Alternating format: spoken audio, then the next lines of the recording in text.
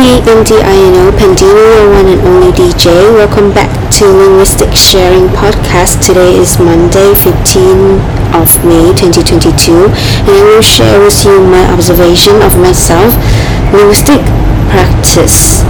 I am the one that is a bit stubborn, perfectionist, and sometimes rigid. Therefore, speaking in a correct way in terms of grammar and pronunciation is my priority. Plus, I always want myself to be polite in the way I speak, so chasing behind a positive phrase theory is my desire. Lastly, using H modal verb reflects my speaking habit and self-disciplined personality. If I am not sure about something, I won't claim the certainty of it. Yep, so far I've been analyzing roughly my own linguistic practice. How about yours? Can you try it once?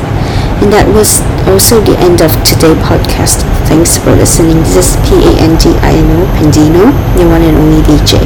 See you next podcast.